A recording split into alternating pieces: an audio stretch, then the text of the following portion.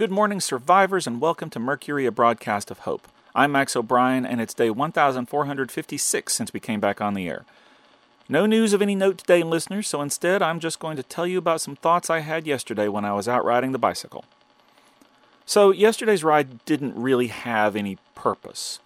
I was just enjoying getting out there and feeling the breeze on my face. I picked a new path and was making pretty good time. That's one thing anyone with a bicycle should be careful of, though, because you can find yourself in the middle of a pack of zombies before you know it if you're not careful. Luckily, that didn't happen to me, but I've heard of other people who were riding along at a good clip, and the situation was on top of them before they realized. At any rate, I eventually found myself in an old subdivision with houses that we've explored before. I decided to explore one of them again, just in case. After making sure there were no zombies or even living people at home, I went in and started poking around to see if there was anything I could bring back. Supplies, noisemakers, old toys, anything interesting. This house was nice to look through because it had big windows letting in a lot of sunlight. I hate skulking around in dark houses. At any rate, I turned a corner, and there it was, a mirror. Now, like I said, I've been in this house before, so the mirror wasn't a surprise. What was a surprise was how I looked in it. We have a mirror at the station, but it's a hand mirror, and we don't really use it all that often. I mean, who are we trying to impress with our looks, you know? What I'm saying is that I hadn't seen myself in a while, and then I found myself staring at a full-length mirror. Listeners, I almost didn't recognize myself.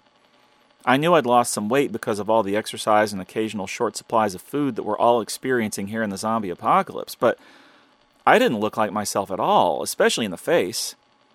I also knew I'd been letting my beard get a little long, but I had no idea it was as out of control as it was. Sidebar, I'll be having a shave this afternoon. That should be fun, but it's got to be done. But more to the point, I looked tired. I got up close to that mirror and really examined myself, and I could see all the stress that we've all been under really showing itself. The word haggard sprang to mind, which is surprising because I've actually been feeling pretty good lately, comparatively speaking. But the lines on my face wouldn't tell that to anybody looking at them. I had the cares of almost 4 full years of fighting for my own survival written as clearly as if I'd put them there with a marker myself. When I got back to the station, I asked the others if I looked stressed to them, and they said no more than usual. I asked what that meant, and they just said that everybody is stressed and that they had just gotten used to it and didn't think about it all that much. We got out the mirror and passed it around, and neither of them seemed to think it was that big of a deal.